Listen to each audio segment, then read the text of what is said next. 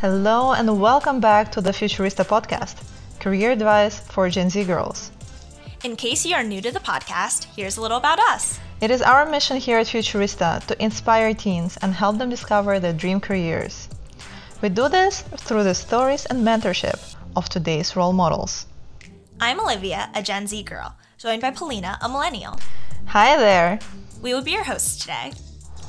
This week we're interviewing Sivan Aldor Neumann, mom of two, VP of Data Science and Engineering, and a powerhouse leader.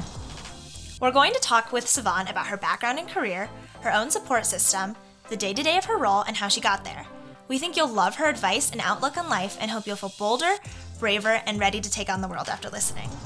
I especially love this episode because I was lucky to have worked with Sivan for over 2 years. And she's definitely among the most interesting and empathetic people I have ever worked with. I have learned so much from her, and I'm sure you will too. Let's jump in and meet Sivan. My name is Sivan, and I am a mother of 2 boys, Omri and Lior. And in my professional life, beyond being a mother, I am a VP of Data Science and Data Engineering in a company called Wellio that's working on food technology solutions. Sivan, tell us please about growing up and some of the things that made you who you are today.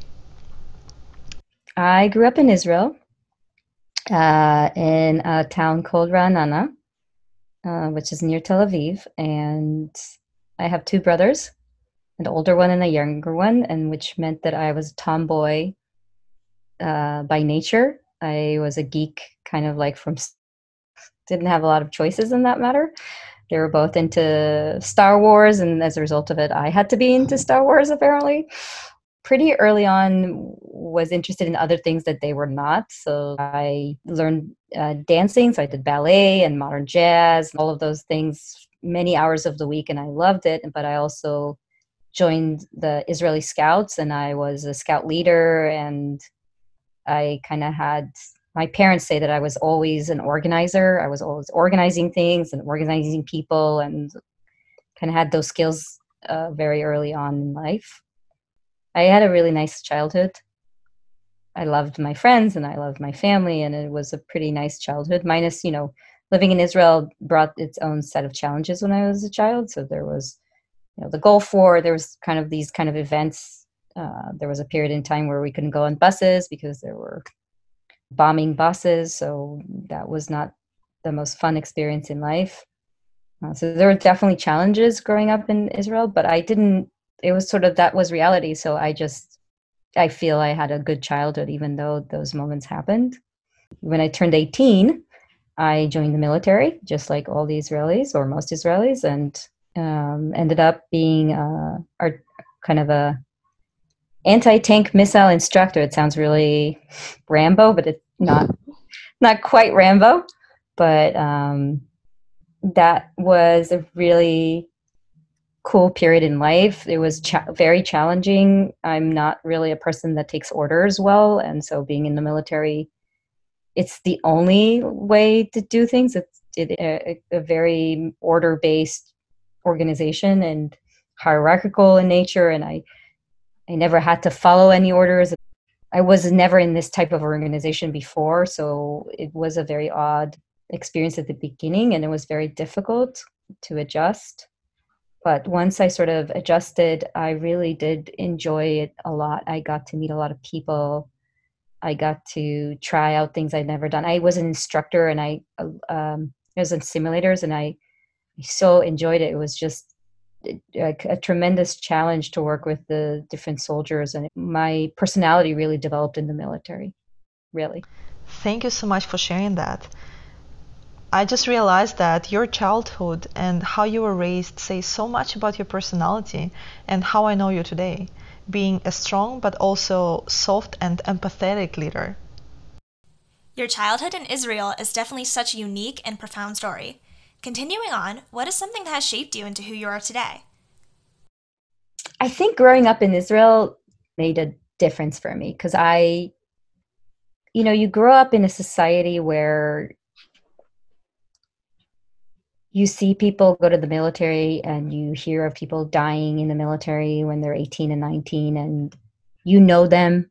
Like my cousin died in a helicopter accident in the military. You know, you you learn to prioritize what's important in life really early on. Um, so it did shape me. Like I'm very action oriented as a human being because I don't focus on the future. Like the long term future doesn't. I don't care about that because very early on in life, I learned that you may not be there for that long. So you better live your life the way you want it now. You know, you don't look 50 steps out. You look one step and two steps, and you just want to optimize for those steps. And so definitely that shaped me a lot. Wow, and what about people who shaped you throughout life? There were people who sort of really changed me, I think. My husband, I met him really early when I was 18. I was fire. He's the opposite. He's very calm. He's very centered. He has a giant calming effect on me.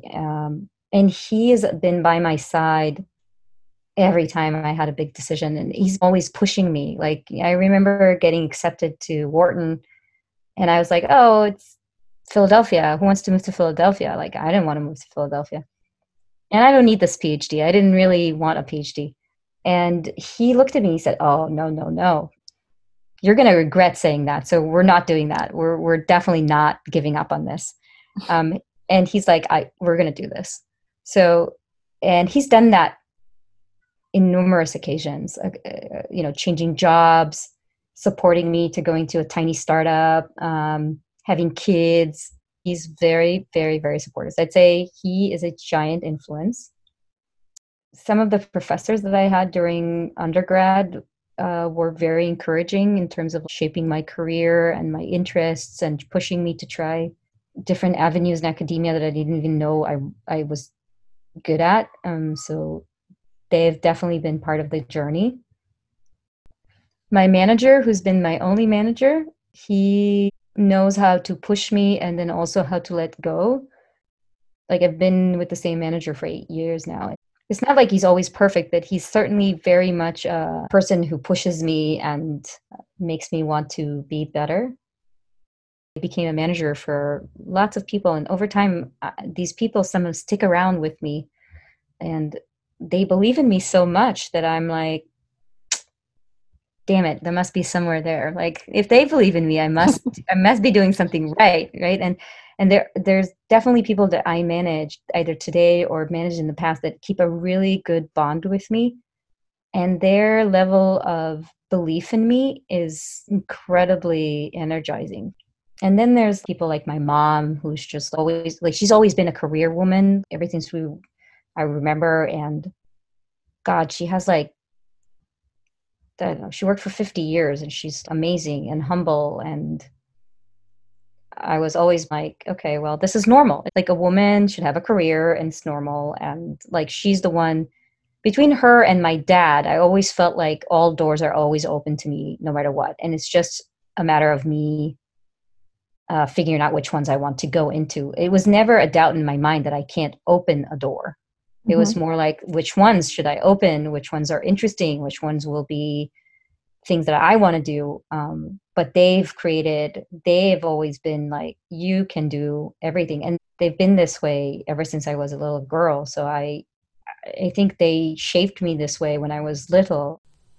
Your support system sounds so uplifting. I love it. As an almost 16-year-old myself, I feel like I'm definitely a rule follower and a little scared to take risks. Who were you at 16? I was confident, but I was a little timid. There was a moment, like, there were moments that I was scared, that I was scared to try something new. So definitely timid in some situations. Social, but picky.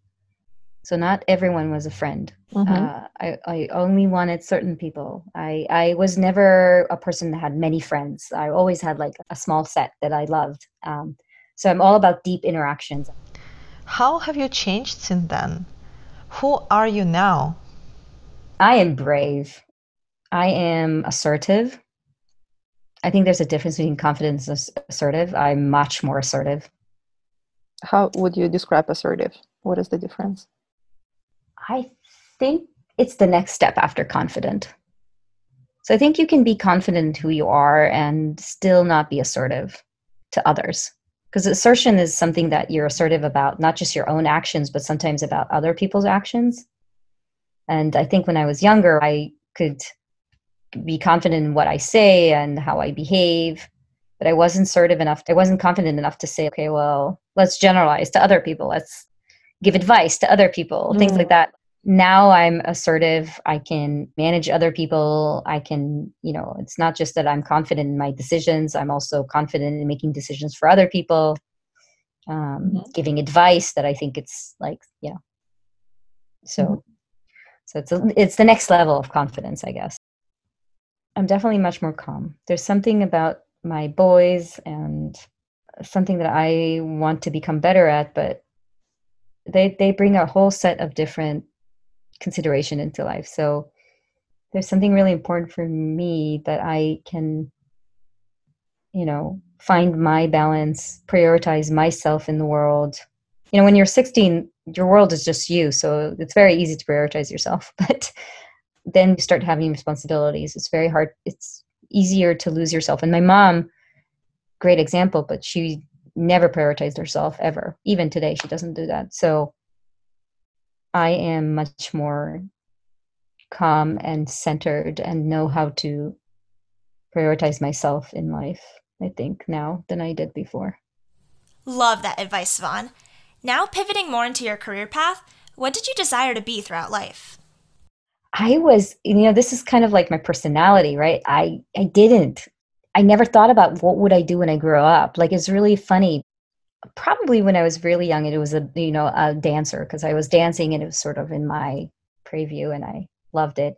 And I always loved being on stage and, a show. And like, I always loved that. But I remember after the military, I had to like make a decision what I'm going to study. And I was like, I don't know what I'm going to do. I don't know what I want to do. And my father was the one who said, industrial engineering. I was like, okay, what the hell is that? So I studied that, and midway through it, I think I realized that my dream was to become a lecturer, like a professor. Because I really love the teaching. I really love teaching. I still love teaching. So probably at some point in the 20s, the dream was a professor. Mm-hmm. That dream really got shattered when I got to my PhD. It's clear that I'm not good enough to be a professor. I don't know what my dream is now. It's always really good question. I think, my dream is someday to have my own company that does something good in the world. I think that's the point that's really important for me. It's like doing good. There's enough companies they're doing convenience. I want to do good. Mm-hmm. That's the dream now. Sivan, it would be awesome if you could share with us the best advice that you have ever received in your life. Oh, I know. Deborah. I had a coach. She was fabulous. She told me once something that really changed me. We talked about being blunt, I remember. And she said, you're not blunt. You're direct and you're caring, but you're not blunt. Blunt is people who want to hurt the person in front of them, and you are the opposite. You will do everything you can not to hurt the person in front of you. And so her advice was, you need to continue being direct and transparent in the way you are and amplify it, because you're empathetic, you're not blunt. And she's like, you need to stop saying you're blunt. And that was fabulous, because I was like, at that point, afterwards I would get feedback from people like, oh, that was very blunt. And I would say, no, that's direct. That's not blunt. And so it really did change me and how I handle these moments. And the other one was emotional, like how to handle your emotions. And the advice I got was take your emotions with you into the room. Don't leave them out. It's okay to be emotional. And I really love it because I'm a passionate human being. It's very hard for me to be stoic. I'm never going to be stoic. It's just not my style. And so learning how to take my emotions with me and carry them into meetings and to my day-to-day life is, it's got its challenges, but it certainly allows me to be more effective and impactful, I think. Oh my gosh, I definitely need a Deborah in my life right now. How did you get your start in data science? I was a TA, so I was a teaching assistant for statistics. It was so much fun. I loved it. I had classes that I would teach every week for several times, and I was kind of a super geek, so I would prepare and know exactly what I should say and be very nervous about everything. But I also really cared, so I would do office hours and extended office hours, and then I would do extended office hours. I was a mama bear from day one as a professional, and I think by my second semester, they promoted me to be kind of the head of the TAs, and I not just was in charge of my own material, but sort of coordinating across other people's. I really loved it. And, they would email me. I would be super communicated, like weekends, weekdays, whatever they needed, I would be there. Statistics was not the most fun one for most people, so I acknowledge that. And then within my third semester, one of the professors in machine learning approached me and asked if I want to be his TA. And that was super cool because I got promoted to be the machine learning teaching assistant. And that was when things became really fun because he was very open to suggestions. He was very open to me making changes to the curriculum and to the way that the material was conveyed. And I learned machine learning really in depth at that point. So now please help us understand, why did you decide not to be a professor? When I got to my PhD and I saw kind of the academic setting, it became very clear to be very fast. And the reason was that there were not a lot of women. There was only one woman in like a faculty of 20 something men. And even student wise, there were not a lot of, I mean, for 2 years, I think I was the only female student. I was like, yeah, I don't want to be the token woman in a statistics department with a bunch of men. So that was one consideration. The other one was that I really didn't like writing papers. And so I was like, okay, this is my job. That sucks. And then the third one was I realized I wouldn't be able to utilize some skills that I knew I had, like leadership skills is not something, there's some in academia opportunities to do it, but it's a very tenure-based organization and process. And so, I wanted to manage people. I wanted to lead. I could see managers of the department and it had nothing to do with their skills. Zero. Like it was all just because they've been the longest in the department. So the lack of women, the day-to-day job, the fact that I wouldn't be able to stretch those skills that I knew I had really didn't leave a lot of choice. So I kind of figured it out on second year of PhD. I do love coaching a lot.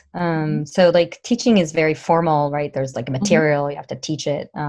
There's something really satisfying when you explain what the central limit theorem is to someone. Like it is actually quite rewarding where you're like, they're like, oh, got it. I teach, but it's more coach. Like the material is not scripted. So there's no like right or wrong when you coach someone. You make a lot of uncertain decisions. It's a little different style of teaching, and there's something very satisfying in the kind of true academia sense of teaching. For me, I miss it. I certainly miss it. Like in academia, you'll talk about these minutiae sometimes that are not interesting, but interesting for you, but not interesting to anyone in the world. And there's math, and I love math. It's so logical, so reasonable, so not human. So I love it. At work, you teach, but it's a lot less logical, and you teach very fundamental stuff at work. You teach about like, what is statistics, like what does this result mean? It's very fundamental, it's very important, but it's not at the same level of conversation, and people's interest in understanding are, in academia, they're motivated to understand better. In the business world, the motivations are very, very different. While being a professor was not for her, Sivan was able to apply her leadership and data skills in the world of food technology. Tell us about your role in the day-to-day.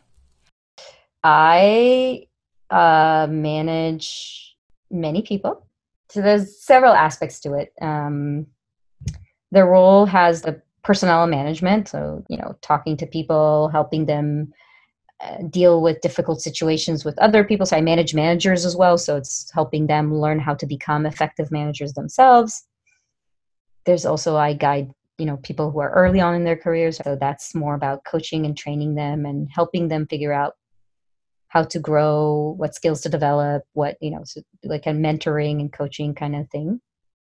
So there's aspects of that I really love in my job. I really do. Those are like the best. But I also do technical work. So I'm a data geek. So I'll write SQL queries and I'll do dashboards and I'll write Python code and I'll deploy models. And I don't care getting my hands dirty in all these things. I love them. And I'll have technical geeky conversations with all my peers about what works, what doesn't. Oh, show me this model, show me that model, show me this data. Let's talk about this engineering effort.